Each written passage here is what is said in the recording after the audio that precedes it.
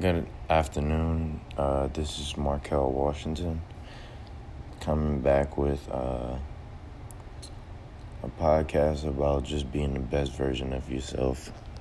So my best friend Alex inspired me to do this podcast because,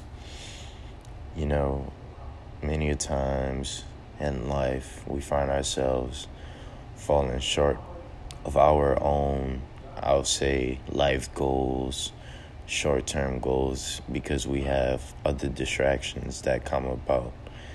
And I'm just here to say that we have to understand that, yes, although we have to work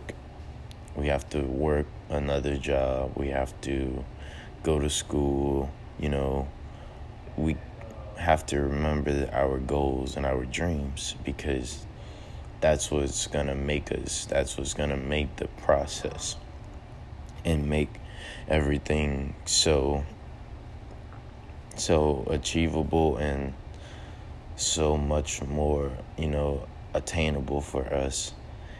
And what I've learned personally is that being the best version of yourself and being true to yourself is the only thing that you can do when trying to figure out things to do in life and trying to figure out different routes to go.